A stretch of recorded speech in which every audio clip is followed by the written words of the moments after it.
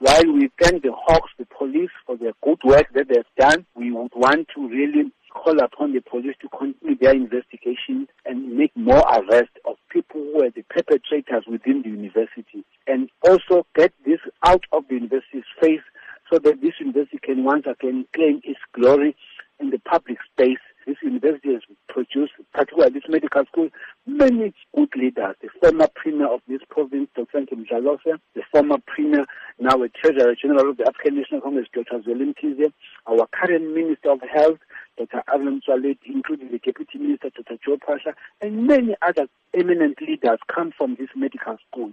And we therefore will find it very unfair to taint a university that has done so much.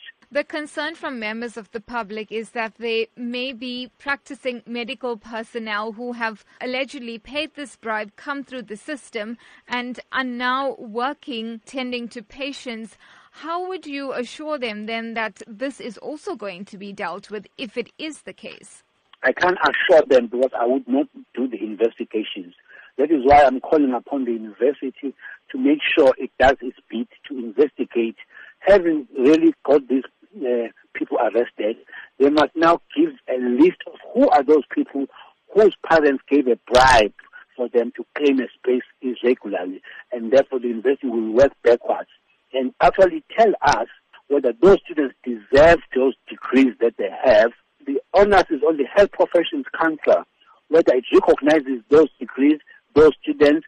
Now, as alarming as this syndicate is and how they operated, do you believe it highlights really the desperation of people to get into medical schools in particular? Unfortunately, even if it does, you don't really get into such an unscrupulous manner. That is why it has us as government who has been saying to the universities, please increase your intake of students because we are crying for more doctors.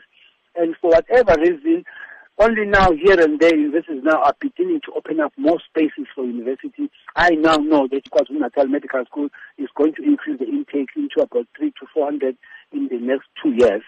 But before that, they were glued to 200, and yet they received about 1,500 applications. That is why, as government, we took it upon ourselves to send students to go and train elsewhere, in particular in Cuba, so that more and more students can qualify as doctors and come and assist us. We were very much aware that we are in a dire need of more doctors. These ones have jumped the queue of deserving students. Within that limited number of 200, they were taken in, and deserving students were not taken in who were then supposed to have qualified and become doctors. But they jumped the queue in an irregular manner.